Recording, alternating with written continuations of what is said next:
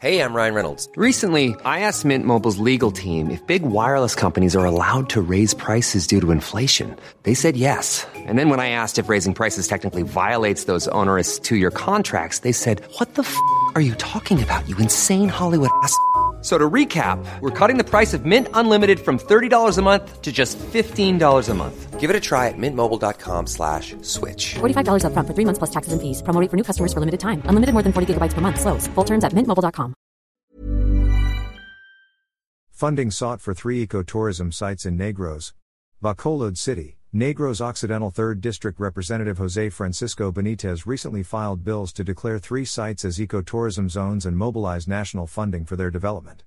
Benitez authored House Bills 9382, 9383 and 9384 that aim to declare the Gawan Eco Park in Victoria City, Mount Canlandog in Murcia, and Sitio Pulak Pulican in Barangay San Fernando, Talisay City, as ecotourism zones, respectively. Gawan Eco Park, with its waterfalls and natural pools, has been a popular tourist destination in Victoria City, drawing more than 8,000 visitors annually. It is also a paradise for birdwatchers, with 106 endemic bird species documented in the area.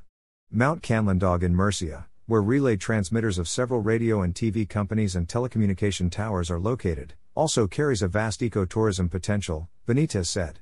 Sitio Pulak Pulican, on the other hand, is a forest land in Talisay City owned by the provincial government of Negros Occidental. A portion of the forest land has been developed as a bamboo nursery by the provincial government.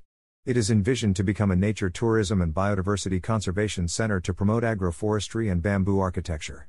The bills mandate the Department of Tourism, in coordination with the concerned local government unit, LGU, and the Department of Environment and Natural Resources, to create a master plan for each site and to construct structures according to ecotourism principles, Benitez said.